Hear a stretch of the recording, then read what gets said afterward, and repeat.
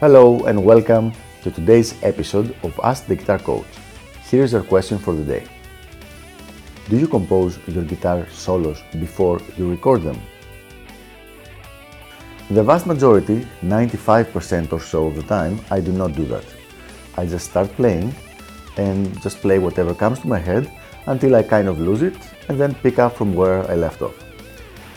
This is the method I feel most comfortable with, and this is what most of my guitar heroes used to do, so I decided to follow the same pattern since it also felt most familiar for me.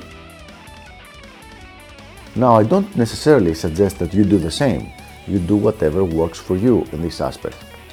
I happen to think that since improvisation is a very important element of playing electric guitar, especially rock electric guitar, I want the vast majority of my solos to be improvised.